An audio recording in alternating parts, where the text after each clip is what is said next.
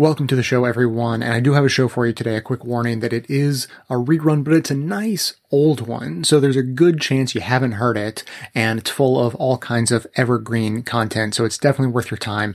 But before we begin, I have an announcement to make. It is not a happy announcement of any kind. Unfortunately, I have to come to you and explain a very sad situation, a very unfortunate situation, which is that I have discovered labor rights abuses happening literally right under my nose, having to do with the work that goes into this show. Obviously, I'm not happy or proud to be talking about that, shocking as it is for a progressive show that consistently, preaches labor rights and going far beyond that, and the importance of making sure people can get outside the world of work and experience all the rest that life has to offer.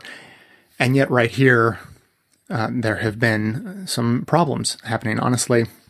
And obviously I have to accept complicity in what was going on, but as I say, it was sort of happening under my nose and without my full awareness.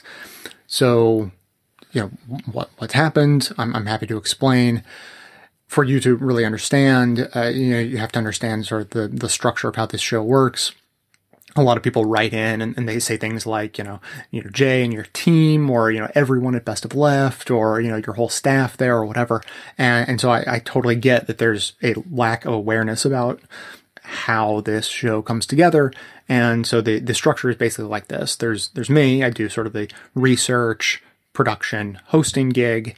Under me, there's always been, well, not always, but for the last few years, there's been someone who does research on activism, maybe dabbles in social media work, that sort of thing. There have been a couple of previous people who held that position. When the last person let me know that they were going to leave, I replaced them with a person who happened to have every single one of the skill sets that I needed for all the writing, research, communications, social media, all of that stuff, who just happened to be my girlfriend. That's Amanda Hoffman, who you hear thanked in the in the credits at the end of every episode. And aside from us, there is just one other volunteer who has been a steadfast contributor, who I hope is only putting in, an hour, maybe a couple of hours a week, helping gather, sort, organize clips. And those all flow to me, and I use that as part of my research. So where are all these labor rights abuses happening, and who's that affecting? Honestly, it turns out it's just me. It's not much more complicated than the fact that I've been working too much, and I didn't realize it. That is the honest truth. And I started getting this inkling, like, I think something might be going on. This feels harder than it used to be. And there was no moment when, there was a straw that broke the camel's back. That, the camel's back didn't break. But there was a point when I took a look at the camel and I was like, oh man, that looks like a really unhealthy camel with a really heavy load on his back. Maybe I should do something about that. So what I did recently was set up some of those time tracking apps on my computer and my phone to actually get some data on how much work I put into the show. And for a long time, I had been predicting that number would be in the 40 to 50 hour range. And it turns out it's more like 60. And I thought, oh no wonder I'm tired all the time and don't have time to do a lot of things I want to do, like read or have conversations with humans or any number of things. So after some thought and some consideration and some more thought and some organizing, what I've decided to do is cut down on the production schedule of the show just a bit. Unfortunately, I've done this in the past, and if you can believe it, I used to do 10 episodes a month, and then I realized that was too much, so I cut down to 8. And honestly, that felt pretty okay for a really long time. And what has happened is, honestly, there's so much more to listen to now. There's so much more research that goes into the show now than there used to be, that I think that's the largest contributing factor. So I think that the show is better now than it's ever been. It includes more voices from more people, gets more perspectives, is more nuanced than ever before. But it turns out that means it takes more time. In addition, just on the business end, like I do ads now that I didn't have access to before, which in turn pay for the activism that we do and a bunch of other stuff, production considerations and social media output and all of those things that I didn't have the money to do before.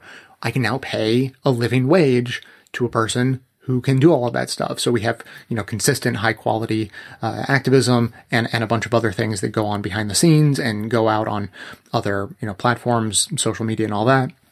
And so things are going well. People are getting paid a living wage. And in the process of all of that, the one thing I missed was how much my hours were increasing tick by tick by tick. Each little additional project, each little additional, bit of work I had to do just sort of crept up and crept and crept and crept.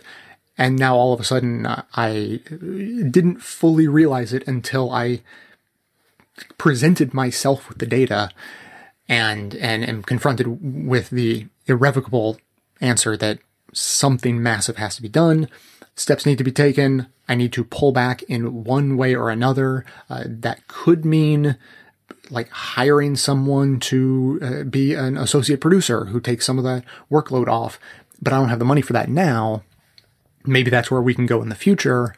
But as it stands, it's more important that right now I just get myself on a sustainable work schedule so I get back to feeling good and healthy and productive and all of those things and put out a really high quality show on a regular basis. But instead of doing 8 episodes a month, 2 of those episodes are going to now be replaced with reruns. But in exchange, I'm going to do something that I've really wanted to do. This is one of those canaries in the coal mine, is that members are supposed to be getting bonus content, and where we, I just do sort of a, casual discussion about this or that topic. And I have not had time to do that recently. So I've been feeling really bad. Basically the members who are supporting the show are sort of getting screwed a little bit. They weren't getting, mostly they're paying because they want to support the show for what it is. And the bonus content is just that. It's bonus. It's a little bit extra. It's nice, but it's not critical for most people.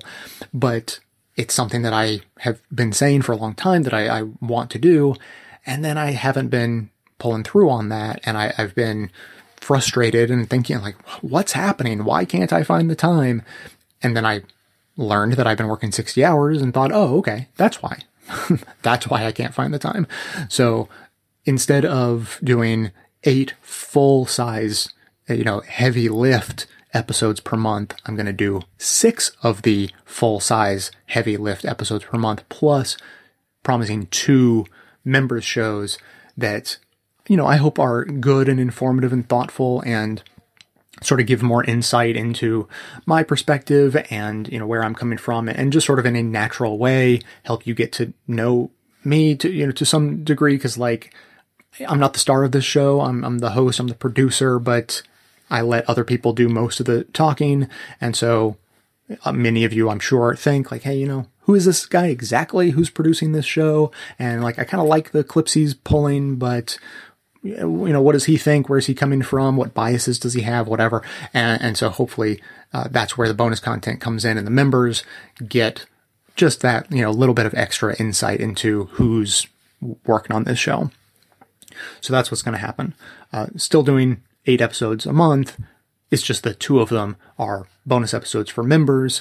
Everyone else gets standard reruns, during those weeks, which, as it should be noted, is totally common practice in the podcasting world. Look at any major podcast that even just has a weekly show and take note of how many times they put out rerun episodes. So it's part of the natural landscape. It's something that I just need to embrace and understand that this is what it takes to make a high quality, sustainable show in which the people working on it don't have to work themselves to death. And as I say, I'm totally open to the idea of somewhere down the road, if we get enough support, enough members join up, and just enough money coming in, that we can afford to hire another associate producer to help that whole show production process, then either the shows are just going to get that much better, or we can get back up to a normal production schedule of twice a week, or whatever it ends up being.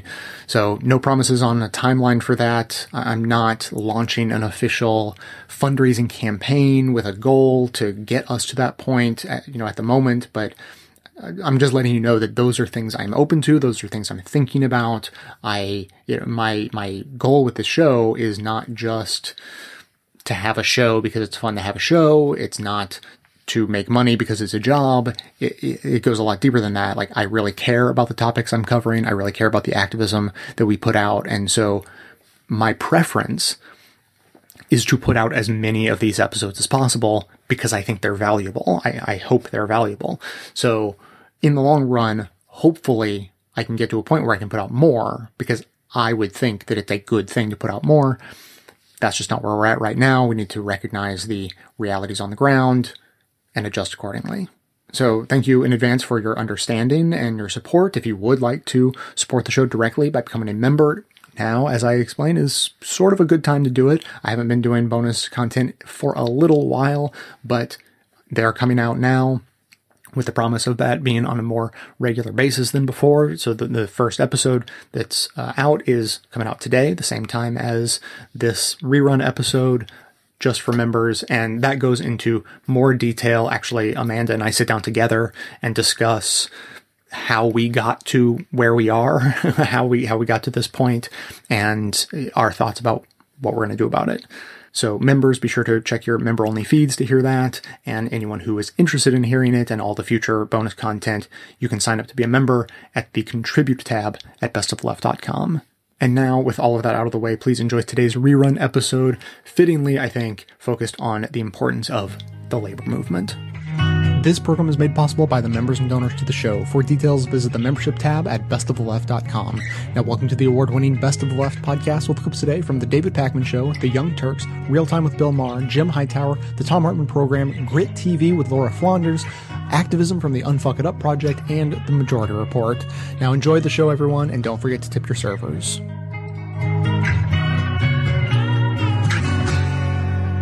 I want to talk briefly about the American Dream. I saw the documentary Park Avenue the other day.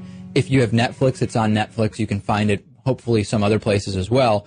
And the documentary looks at Park Avenue in Manhattan, and then at Park Avenue, as you go north in Manhattan, over the water in the Bronx, Park Avenue in the Bronx, and just the drastic difference between the Manhattan Park Avenue, where some of the richest hedge fund guys and Koch brothers and others have apartments, and Park Avenue in the Bronx, in an area where there is overwhelming poverty, overwhelming unemployment, 40 and 20% respectively at certain periods in the last few years.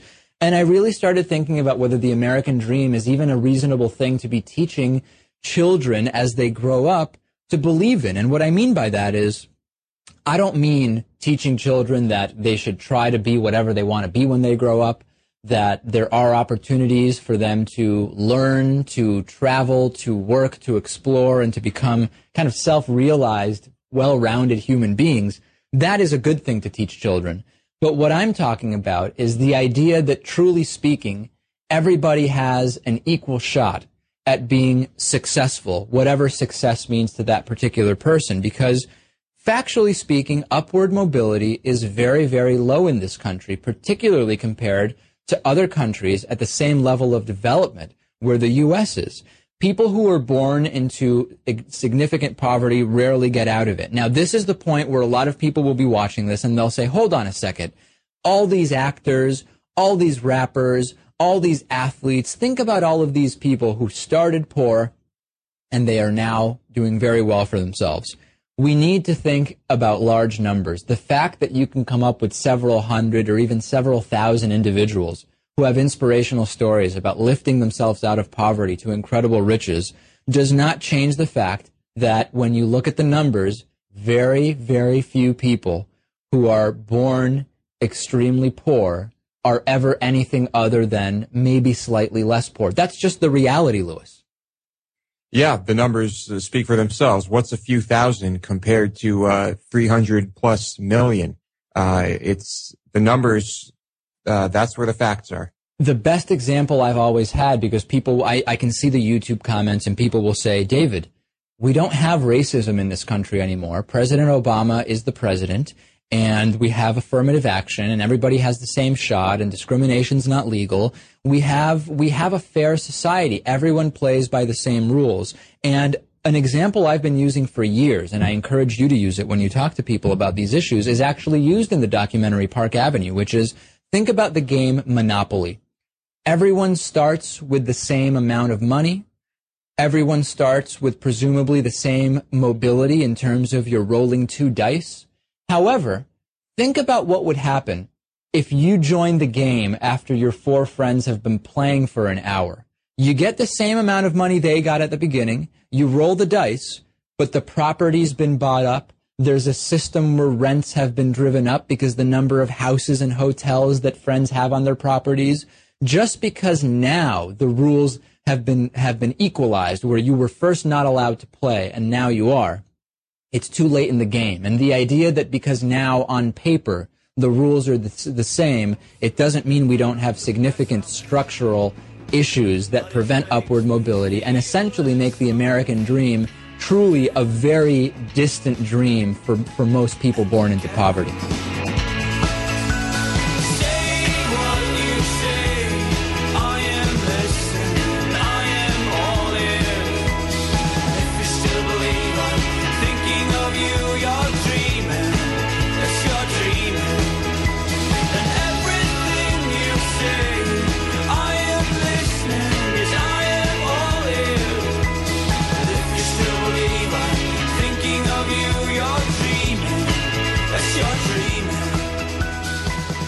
A McDonald's employee by the name of Nancy Salgado went to a press conference where the USA president of McDonald's, Jeff Stratton, was speaking, and here's what happened.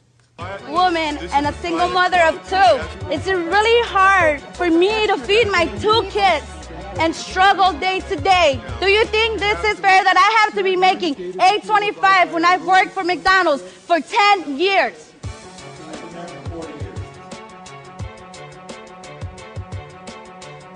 The thing is that I need a raise, but you're not helping your employees. How is this possible? You're going to be arrested. You're asking and you're out here putting your face and said, I've done all this, but to your employees, you haven't done anything. All right, and visit therealnews.com for more video of that situation. They did a good job covering that.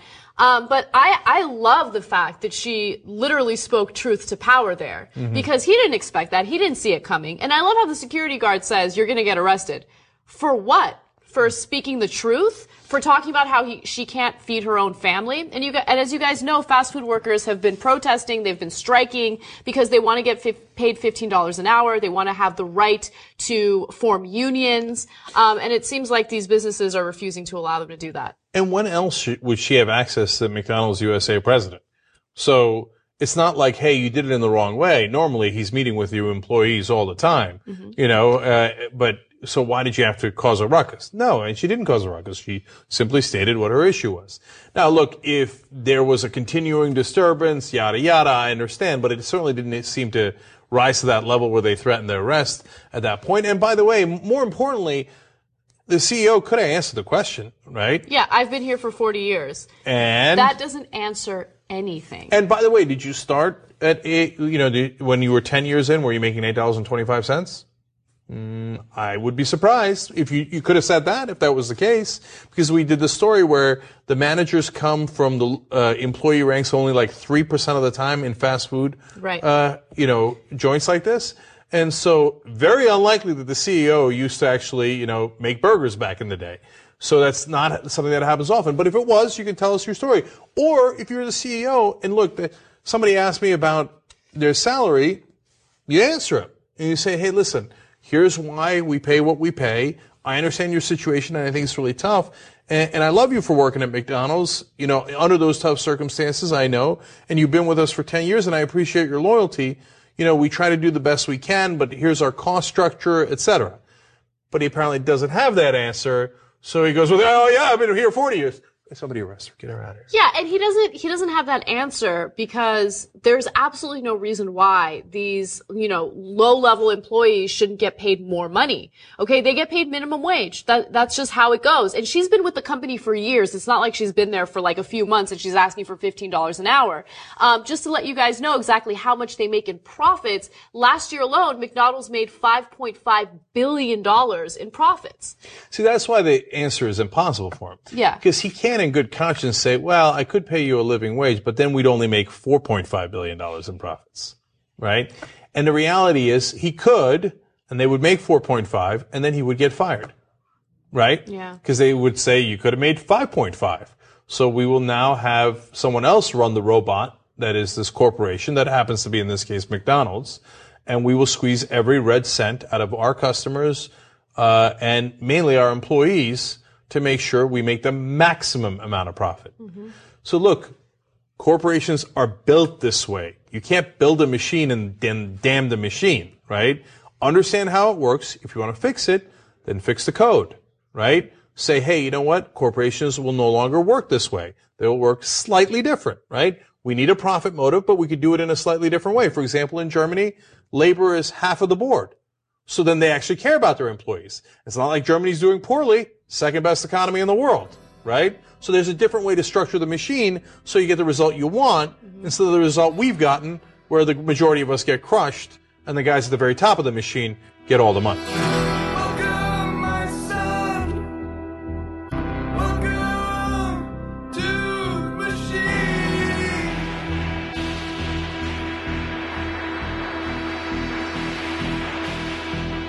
Where have you been?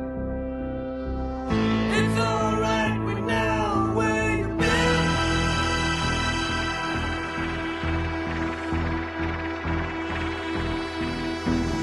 You've been in the pipeline, filling your time.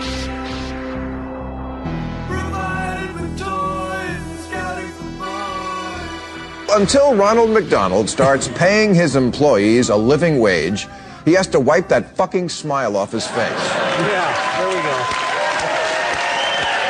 I've won you back. I'm with you on that one. A new study says the median income for fast food jobs is $8.69 an hour. And let's face it, that is barely enough to gas up the car you're living in. Remember this Subway sandwich maker who a couple of months ago tweeted a picture of himself wiping his dick on the bun? You can hate him, but you can't really blame him. Now, when it comes to raising the minimum wage, conservatives always say it's a non-starter because it cuts into profits. Well, yeah, of course. Paying workers is one of those unfortunate expenses of running a business. Like taxes or making a product. If you want to get rich with a tax-free enterprise that sells nothing, start a church.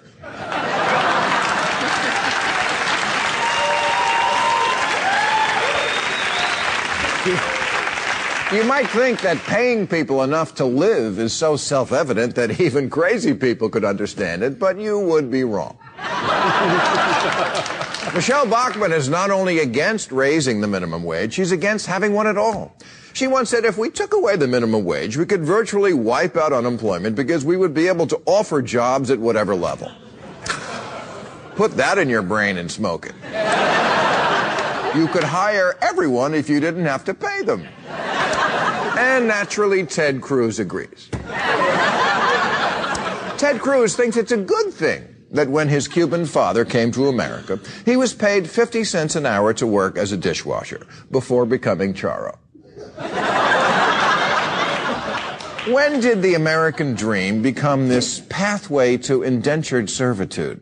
This economic death spiral where workers get paid next to nothing, so they can only afford to buy next to nothing, so businesses are forced to sell cheaper and cheaper shit. Walmart employees can only afford to shop at Walmart. McDonald's workers can only afford to eat at McDonald's. And Hooters waitresses have to wear shirts they grew out of years ago.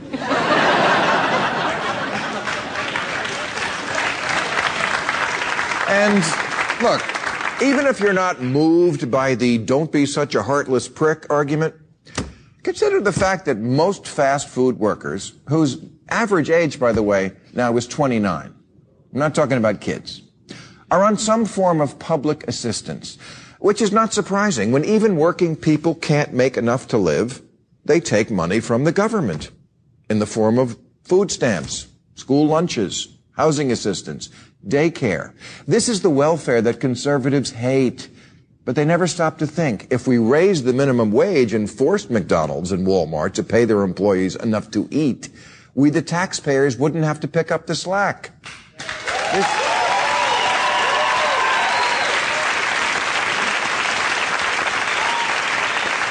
This is the question the right has to answer. Do you want smaller government with less handouts, or do you want a low minimum wage? Because you cannot have both. If Colonel Sanders isn't going to pay the lady behind the counter enough to live on, then Uncle Sam has to. And I, for one, am getting a little tired of helping highly profitable companies pay their workers.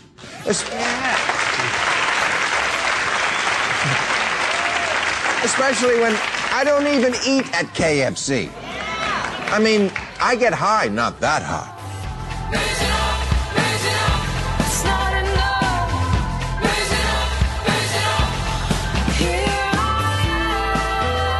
One question I get a lot from listeners has to do with how long it takes me to make an episode of Best of the Left. Well, between all the research, show prep, and actual editing, it comes out to around 20 hours of work for each one of the 10 episodes I make every month. Obviously, this is only possible because of the listeners who chip in a few bucks each month to make it happen. So if you appreciate this show and think it provides a valuable service, then please think about becoming a member at the $10 a month level. That's only $1 a show after all.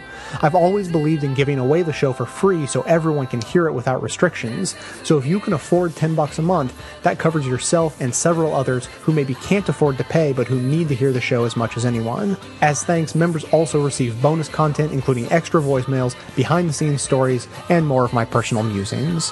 Thanks so much for your support. I look around, but I can't find you. If only I could see your face. Let us all now bow before the God of free enterprise, whose awesomeness was revealed in a recent news release announcing that the divine managers of fast food demigod McDonald's achieved a profit of $1.5 billion in just 3 months this summer. Holy Big Mac! How did it do that? Peek behind the curtain and you'll see that McDonald's secret power is thee and me, America's taxpayers. The corporation rips off its huge workforce by paying poverty wages and no benefits, then directs the workers to the food stamp office and other government-funded safety net programs. Neat, huh? A major chunk of the chain's cost of doing business disappears from the corporate books and, shazam, reappears on the government's books. In fact, the National Employment Law Project reports that McDonald's phenomenal $1.5 billion profit is bloated by an estimated $1.2 billion that we taxpayers will shell out this year to support its predatory wage and benefit policy. Aren't you loving it, as the chain's ads say? But the Golden Arches are not alone in this fast food flim-flam. The conglomerate owner of Kentucky Fried Chicken, Pizza Hut, and Taco Bell duns us for $648 million to underwrite its poverty pay. Subway burrows into us for $436 million. Burger King, a British outfit, taps us for $356 million. Little Sweet Wendy's grabs more than $250 million from us, and Dunkin' Donuts dips into our pockets for $274 million. And look here, it's Domino's Pizza, whose extremist right-wing owner says he hates government spending. But he's picking the taxpayers' pockets to the tune of $126 million to subsidize his free enterprise. This is Jim Hightower saying the corporate powers preach about the magic of the marketplace, but magicians don't do magic, they perform illusions. Do you believe in magic in a young girl's heart? How the music can free her whenever it starts, and it's magic. If the music is groovy and makes you feel happy like an old-time movie, I'll tell you about the magic and to free your soul, but it's like trying to tell a stranger about a rock and roll. If you believe in magic, don't bother to choose if it's jug band music or rhythm and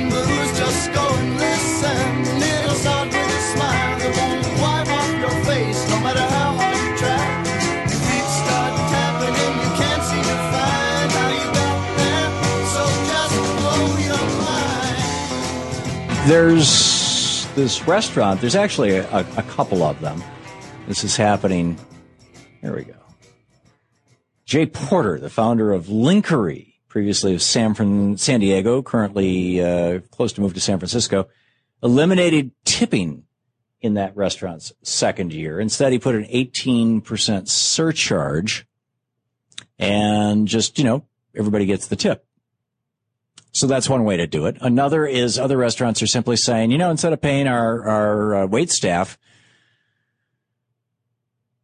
$3 an hour plus tips, we're going to pay them, $15 an hour plus benefits. Period. And just say no tipping. Another option, which I don't see anybody discussing in the United States, but it's kind of a middle ground, is to say, you can tip, but you can't tip over 10%. So it's kind of the European model. In fact, Europeans are the bane of the existence. First-time European tourists to the United States are the bane of the lives of people who work at restaurants on the East Coast. Well, all over the country, presumably, but I know in particular on the East Coast and the West Coast, where tourists just suddenly pop up from Germany or France, and they tip 5% and think that they're really, really doing good, right? 10%? Wow! I mean, when you're in Europe, in many of these countries, in many of these places, you kind of basically tip with pocket change. Because the person is already making a decent wage. In fact, if you don't get really superlative service, don't tip at all. Nobody's offended. Well, maybe a little bit. But the point is that tipping is that for waitstaffs, this is kind of the last of the meritocracies in the United States. Or the last place, one of the few places where consumers have a direct interface and are able to, with people who are providing services and are able to respond to that in a way that is calibrated to the quality of service they got. Go to a McDonald's, you don't tip the person at McDonald's. If you go into a department store or go into Walmart, buy something, somebody helps you out, you don't tip them. But taxis and even that, I mean, Uber now doesn't take tips. You can't tip an Uber driver.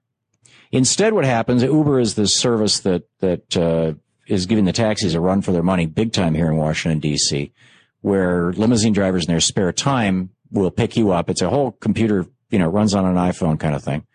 And it's all computerized. It's super efficient.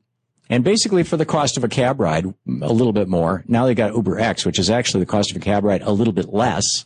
Again, no tips. They will take you anywhere you want to go. And they do it in nice, clean, brand new, freshly, spiffy cars and nice drivers. And it's really pretty cool. But it's still a meritocracy, because when you get out, before you can order the next car on the app, you are required to rate that driver 1 to 5 stars. And if their number of stars starts dropping below a certain threshold, I'm not sure what it is. I've heard that it's 4.5, or 4. I don't know. Nobody at Uber's ever explicitly told me. I've had drivers tell me. But if they fall below that number, they lose their job. They lose their gig with Uber. And on the other hand, when you get out of the car, they rate you. So, if you show up at 2:00 in the morning drunk out of your mind and pee all over the back seat of their car, and that, by the way, this is the kind of stuff that happens relatively commonly in taxis. People throw up in them, et cetera. They rate you 1 star, and you get rated badly a couple of times, and they just won't take your business anymore. The company. So there is something to be said for some sort of a meritocratic system in the service industry. But this whole let's pay restaurant workers lousy wages, the minimum wage is suspended for restaurant workers in most places. Or at Portland, Oregon, where I used to live just recently, just in the last couple of years when I was living there, said, okay, we're going to do away with this. You have to pay restaurant workers minimum wage, which is $8 and something in Portland. And you can tip them. And all the restaurants were like, this is going to be the end of the world, but it wasn't. So this is not just, kind of small talk stuff. This has to do with one of the largest and one of the only growing industries in the United States. It's the end of the world as we know it. It's the end of the world as we know it. It's the end of the world as we know it. And I feel fine. 6 o'clock TV hour, don't get caught in foreign tower, slash and burn, return. Listen to yourself churn. Lock it in, uniform and book, burning blood, letting every motive escalate. Automotive incinerate, light a candle, light a motor, step down, watch your heel crush, this means no fear, cavalier, renegade, steer clear, tournament of lies. Offer me solutions, offer me alternatives, and I decline. Are you your work? Come on, honestly. Most of us human beings define ourselves more by our human doings. It's a blurring brought to us courtesy of the American work ethic, and one that, in addition to plain old need, drives Americans to work longer hours and longer years than any of our industrial world colleagues. While unemployment is high and productivity is through the roof, can we really raise no other demand for change than the one for ever more work? Oscar Wilde once said that a map of the world that does not include utopia is not worth even glancing at. So we've invited someone in to help us fill out that map. Kathy Weeks is an associate professor and director of graduate studies at Duke University and the author of the book, The Problem with Work: Feminism, Marxism, Anti-Work Politics, and Post-Work Imaginaries. Kathy, welcome to the program.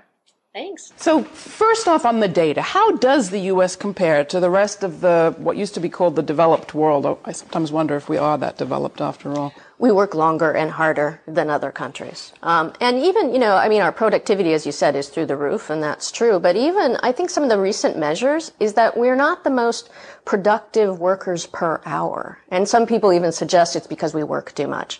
And we become sort of less productive on an hourly basis because of this, overwork. And vacation days? Oh, we're so bad on vacation days. We're talking in the height of the summer in New York. It's supposed to be vacation season. But most of us are working through. What's wrong with that? It says at least two things for me. One of them is that we are under the thumbs of our employers. If we don't have the power to even demand some basic vacation time or to take it if we're offered, that says something about the relationship of power between employers and employees, generally speaking. But, at another level, it might say something about our lack of imagination, about what we would do.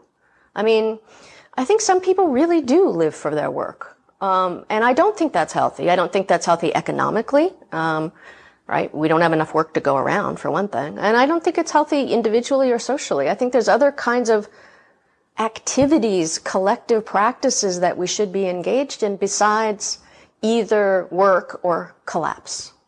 But also, to think more generally about work in the way that I want to think about it, I think that includes thinking about the work ethic, the ideology of work, right? A work ethic that teaches us that work is, a highest calling, a moral duty, an ethical practice, an end in itself. I think that this ideology of work has really helped encourage us to invest more in work than we might otherwise. So part of this critique of work is really aimed at a critique of the work ethic. Mm-hmm. Which is internalized as well as imposed on it. Oh, absolutely. Absolutely. Most social systems work through both coercion and consent, right? And so one of the reasons why we work so long and hard is simple. It's because we have to, right? It's the only way you can earn income, and most of us don't have the power to negotiate very much with our employers. But I think that's just part of the story. Because I think also consent is manufactured to this state of affairs. What makes us willing to live for work instead of just work to live?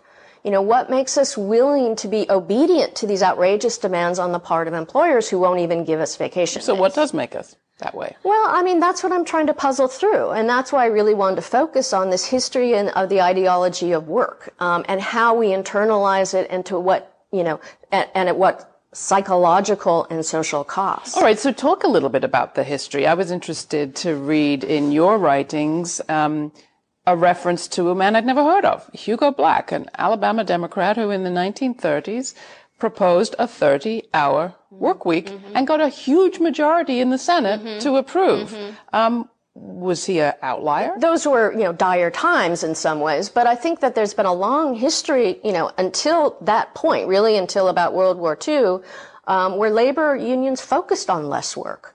I mean, that was on the agenda, right? Shorting hours from 14 to 12 to 10, right, to 8. I mean, this was a huge part of the labor movement and a really important focus, and then it sort of fell off the map. And we really haven't had any reductions in work hours since around World War II. So what happened? I think there's a lot of answers to that question. I mean, one of them is unions started to focus more on wage demands.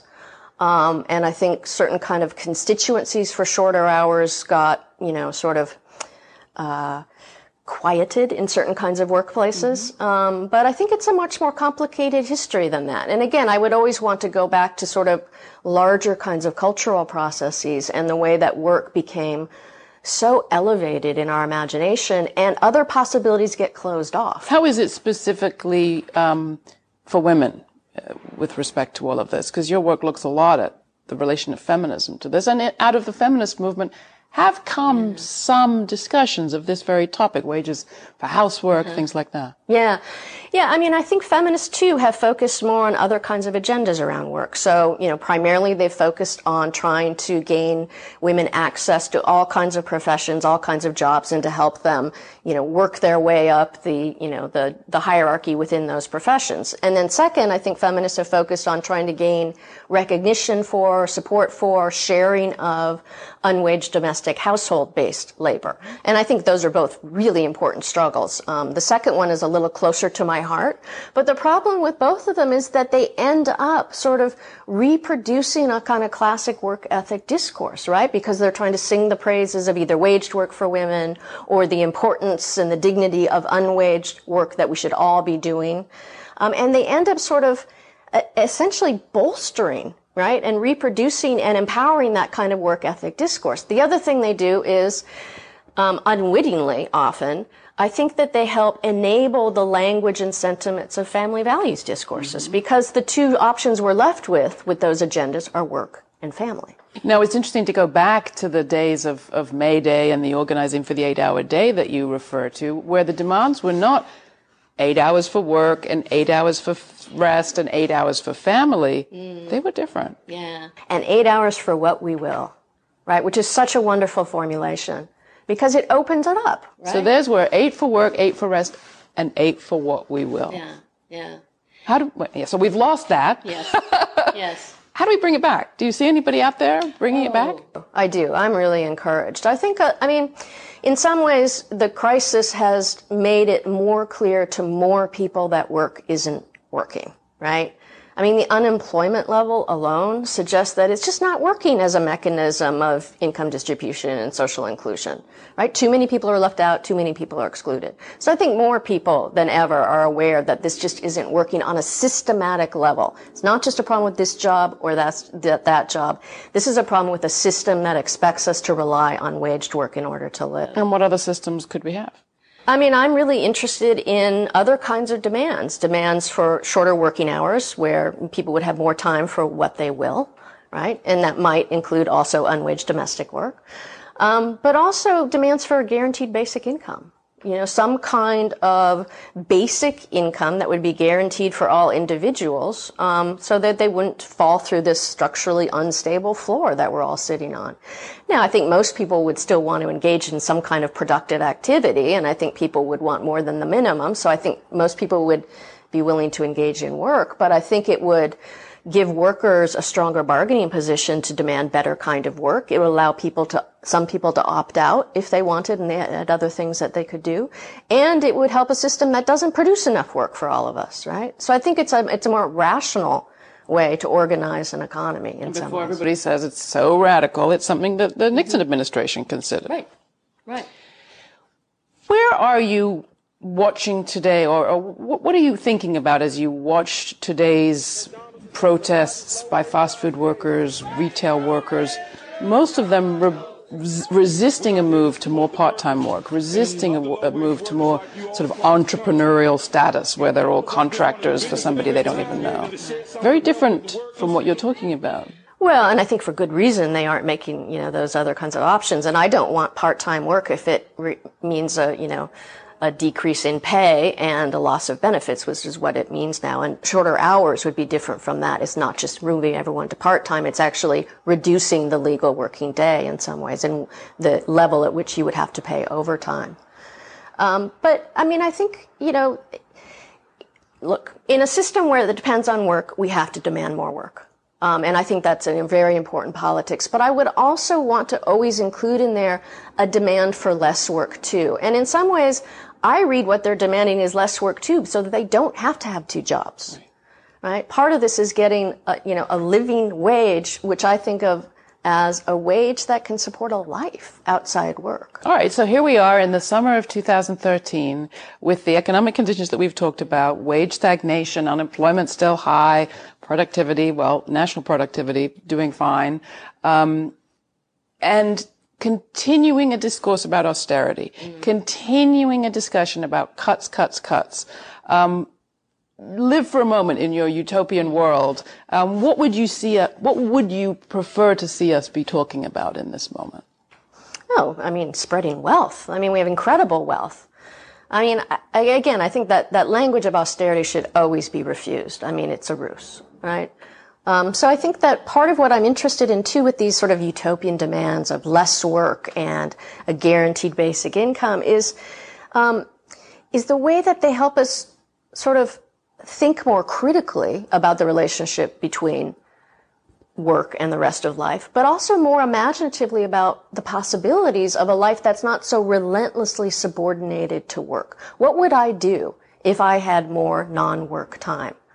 What would my relationship to my work be if the economic necessity to work was alleviated just a bit? If the link between work and income was sort of loosened a bit. And I think it opens up all these possibilities for thinking about living differently. I mean, who has time to do anything between work and family? So I also want to sort of open up the possibilities for, again, what we will. What would we do? And does it make us anxious? If so, why? That in itself is interesting. So I really think that these demands are really generative, not just of needed reforms that would help people live their lives, but also generative of critical perspectives and of the political imagination. And we have so few opportunities to exercise our political imagination. So I also want the demands to do that for us, and the practice of demanding to enable us collectively to do some of that thinking and imagining. Kathy Weeks is the author of The Problem with Work.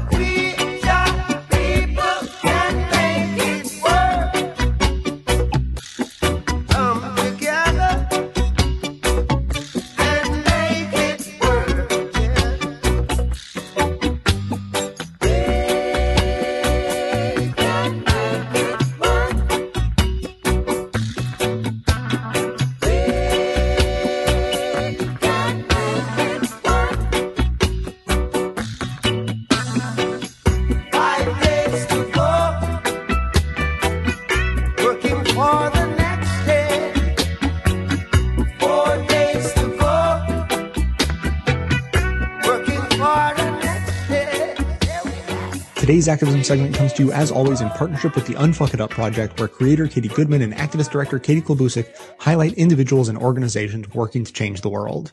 Today's campaign, Small Business Saturday. It's unusual for me to promote a campaign started by a giant corporation, but good ideas sometimes come from unusual places. Small Business Saturday may have been created by American Express, but the idea has spread to communities across the country as a way to promote local spending around the holidays. November 27th, 2010 was the first official Small Business Saturday, scheduled right after Black Friday to oppose the Walmart-promoted rush to trample your neighbors style consumerism the holidays have become known for. It was officially recognized by the Senate in 2011 and now has both a national national Facebook page and some local ones cropping up around the country.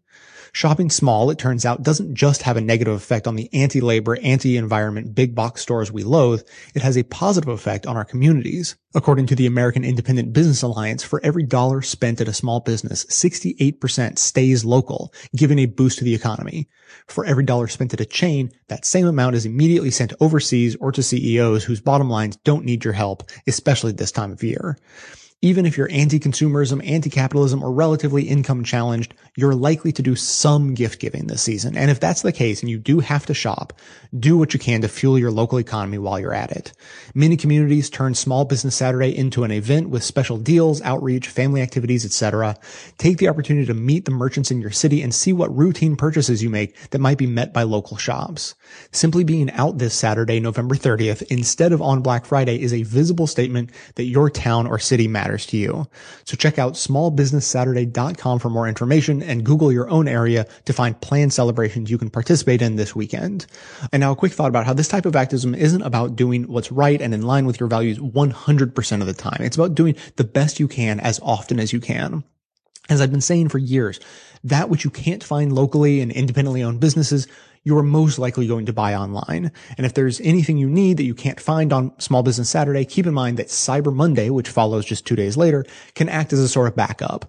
And I've been holding my nose in advertising for Amazon for years now, suggesting them as just such a backup, because at the very least, you can shop through the affiliate link posted at bestoftheleft.com, which will siphon off some of the corporate profits and redirect them to this progressive media outlet, all while not changing how you shop or the price of anything you were planning on buying anyways. Thanks for doing the best you can as often as you can.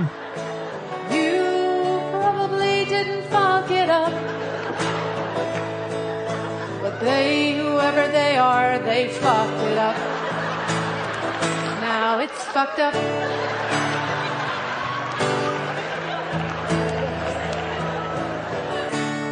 Could you help unfuck it up? And then say, are you really so fucking busy you can't take one fucking minute to help unfuck it up? Because I'm willing to pick one thing to help unfuck it up. Won't you join me? I want to talk a little bit about Costco and Trader Joe's. Now, for a long time, we've talked on this program about how claims from Walmart that they simply cannot afford to raise wages and pay a true living wage to employees without losing profitability doesn't really make sense, because we can look at Costco, which pays a living wage and has much lower employee turnover and is very, very profitable. It clearly is possible. And a lot of people write to me and they say, hold on a second, David, you're not taking a very important piece of information into consideration. And that is that Costco has a membership fee, so that when we look at the profit margin on Walmart products versus Costco products, you have to take into consideration that Costco is padding their balance sheet, so to speak, by having this membership fee. Of course, that is not actually a good argument, but let's assume it is for a second. We now have a very good article in The Atlantic talking about Trader Joe's. Trader Joe's also paying employees a living wage and also profiting significantly. And the approach to a lot of people just seems like common sense. You keep the shelves stocked, you have employees who are paid well, which makes them provide better customer service. It reduces turnover, so your costs for having to replace employees are lower, and you are still profitable. So, Louis, I think at this point, this argument about Costco that it's an exception, they can do something Walmart can't because of those membership fees, does the Trader Joe's example not provide even more data that Walmart could raise wages and still be profitable? I mean, for lack of a better term, they would still be very profitable. Oh yeah, of course. And it's not just Trader Joe's. You have any number of companies. Starbucks is another one of these companies. There are many, and many small businesses too.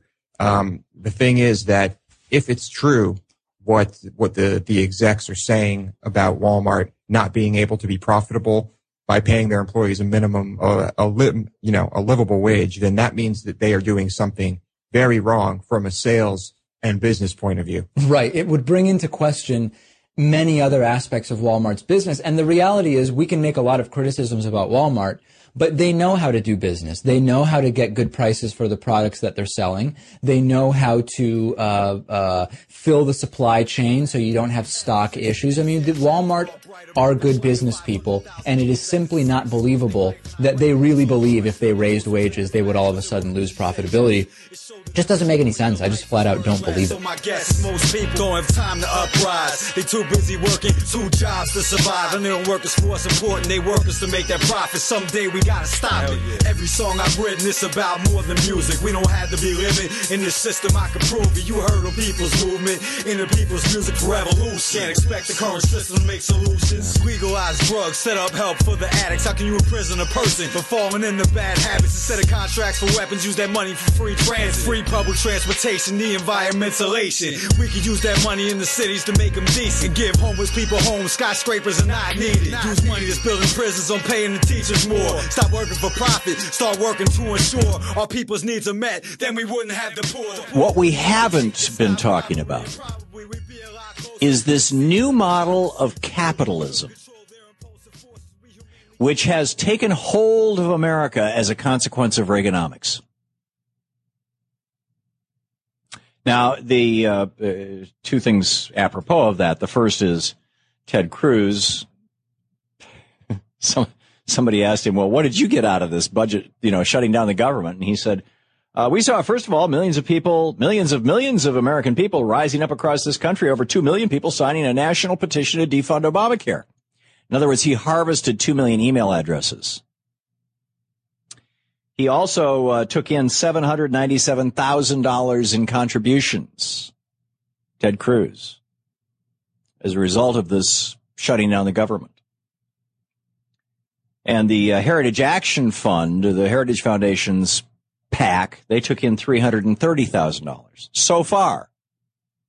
And with that 2 million email addresses, they'll be able to go back every month and say, hey, how about another $10? $10 from 2 million people? If all of them gave $10, and some will give 20 and some will give nothing, so let's say that they all gave on average $10, because some will give 200 and some will, maybe 10 will give nothing. $10 a person, 2 million addresses, that's $20 million a month that Ted Cruz could be bringing in as a result of having shut down our government. So he shuts down the government, and meanwhile, 2,033 civilian employees were laid off. These are people who, man the food shops around the national parks, or people whose business depends on tourism around the Statue of Liberty, that kind of thing. 883,392 actual government employees got laid off. $206 million worth of supplemental food assistance to women, infant, and children in severe need. These are the desperately poor and high-risk children. $206 million worth of food was not given to them over the last 2.5 weeks. $2,982 million in unpaid salaries. So that's what happened. But this new model of capitalism, the thing I really wanted to riff on, this was invented in large part, I would submit to you, by Walmart and the companies that were following the Walmart model. Now, I don't know if Walmart invented it, but they certainly have perfected it. And we used to think this was just a Walmart problem. And here's how the business model works. We will do business in a way that will make a profit for us, but it will also generate some costs. But the public will pay for those costs. So tax dollars will pay for the costs that are created by our doing business the way that we do, and we get to keep all the profits. Now, to the best of my knowledge, there is not a good name for this kind of capitalism, which is a real shame, because this is the new American capital model. Now, it's been going on for a long, long time. You've heard me a million times say, the mission of business is to internalize profits, externalize costs. Keep the profits in the company, put the costs on the people. And you could go all the way back to John Rockefeller's oil wells in Ohio in the 1880s. Standard Oil in New Jersey in the 1890s. I mean, to this day, the Koch brothers refining oil in Michigan and Chicago and refining the tar sands crude and ending up with these huge piles of waste that when the wind blows just go downwind into largely poor African American communities and pollute the air. They keep the profit, we get the trash. But the way that Walmart did it was Walmart keeps the profit and they pay their employees so little that their employees are literally impoverished. They literally are living below or at or near to the poverty line. And as a consequence, their employees are eligible for food stamps and housing assistance and heating assistance in the winter and Medicare, or Medicaid rather. And so we are subsidizing their employees. They pay their employees $7, $8, $9 an hour. It's not enough to live on. You really need, $10, $11, $12 an hour to live on. I mean, $12 an hour is what the minimum wage was in 1968. And back in 68, most of the people working in for the minimum wage were young people just entering the job market. So to make up that difference between the $9 an hour that they're paid and the $12 or $13 or $14 or $15 an hour that it actually costs to live, people are getting benefits from the government.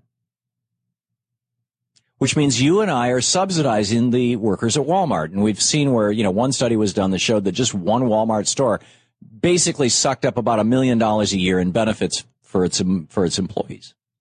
So every Walmart store is costing us, the taxpayers, say $1 million a year. Well, here comes this new study. This is just amazing. This is from the University of California, Berkeley Center for Labor Research and Education. Ken Jacobs is the spokes guy for this. And he says that the wages of America's fast food chains are so low. Now, this is just the fast food industry. I'm not talking about Walmart anymore. This is what I'm pointing out is that this is spreading, this form of the vampire capitalism. Right. And they have their fangs into the bloodstream of we the people, into our tax dollars. America's fast food chains are paying so little to their employees that their employees used, and now they looked at the years 2007 through 2011, so this is a 4-year study, good solid study, $7 billion a year that you and I are paying in taxes that gets shifted to the workers of these fast food restaurants. They said the 10 chains, this is the National Employment Law Project, found the 10 chains with 2.25 million workers. This is about 60% of the no benefit business model, they call this.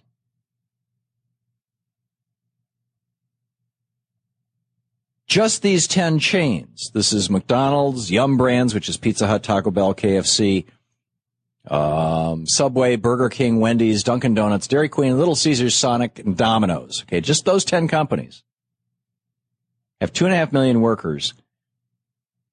Their workers took $3.8 billion in benefits, public benefits. We subsidized those companies, those 10 companies, to the tune of $3.8 billion. The executives at those companies made more than $53 million in compensation, and $7.7 billion was paid in dividends and buybacks to their shareholders.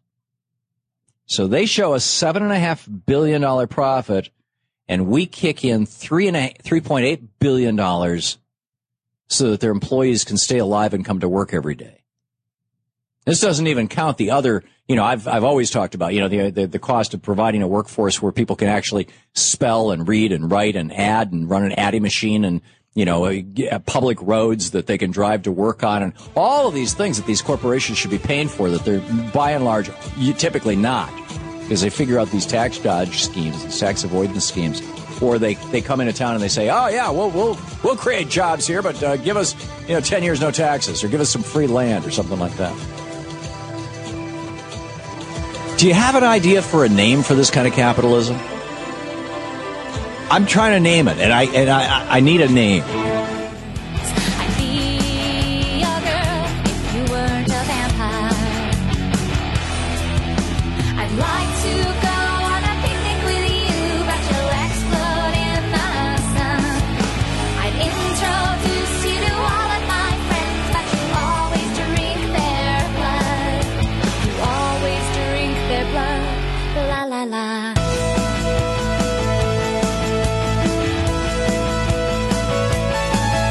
Let's go outside and chase the squirrels and drain their blood because you're a vampire. Walmart in Cleveland, Ohio. Walmart is setting up bins of alternating colors of purple and orange. It's a food drive. Good for Walmart for supporting the community. Oh, no, it's not for the community. It's a food drive for its own needy workers. This is just stunning. Corey Lundberg, a Walmart spokesman, said the food drive is proof that employees care about each other. If only their employer did as well. It's for associates who have had some hardships come up. Maybe their spouse lost a job, or maybe both spouses work here. No, I added that last part. I did a double take. This is part of the company's culture. I didn't even blink. I thought that was an accurate quote. I really did. This is part of the company's culture to rally around associates and take care of them when they face extreme hardships. I have another way that the company's culture could rally around associates. Pay them a living wage. The Associates in Critical Need Trust is funded by Walmart employee contributions that can be given through a payroll deduction. Employees can receive grants up to $1,500 to address hardships they may encounter. This is not part of that. It's another separate Walmart-wide program. Vanessa Ferreira of our Walmart organizer says she flipped out when she first saw the photos taken by the Canton worker. Why would a company do that? The company needs to stand up and give them 40 hours and a living wage, so they don't have to worry about whether they can afford Thanksgiving. Unbelievable. This holiday season, help a Walmart worker. Donate your jacket, donate your clothes, your food. It's unbelievable. I was thinking of that reminded me of, do you remember that moment? It's one of the most awkward moments I feel like in modern politics when Bush was out pushing Social Security privatization. Uniquely American. Yes, exactly. And this woman's talking this horror story of like working 3 different jobs. And even you could tell with Bush, there's a moment where somewhere in even his mind, he's like, wow, that sounds like kind of messed up. And then he just like looks at her. He's like, what do you say? Well, she had said, like, I work 2 or 3 jobs to do this. And he just looks at her and he goes, good for you for working 2 or 3 jobs. That is uniquely American. That's just how stunning. Like, she had kids. It was for insurance. The pride he takes in the fact that this woman has to work multiple jobs to support her family. Only in America do you have to do that. I think we should be proud. I, for one, barely worked 1 job for most of my life.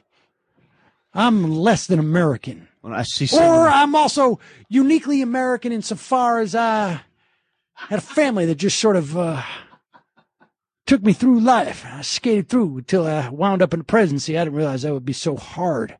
It's hard work. Governor of Texas, you just cut a couple of ribbons.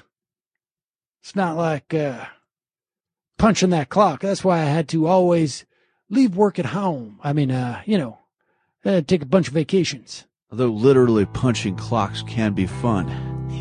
Yeah. But someone will say, like, this shows you the spirit of charity in business. Yeah. You'll hear that spin. Oh, definitely.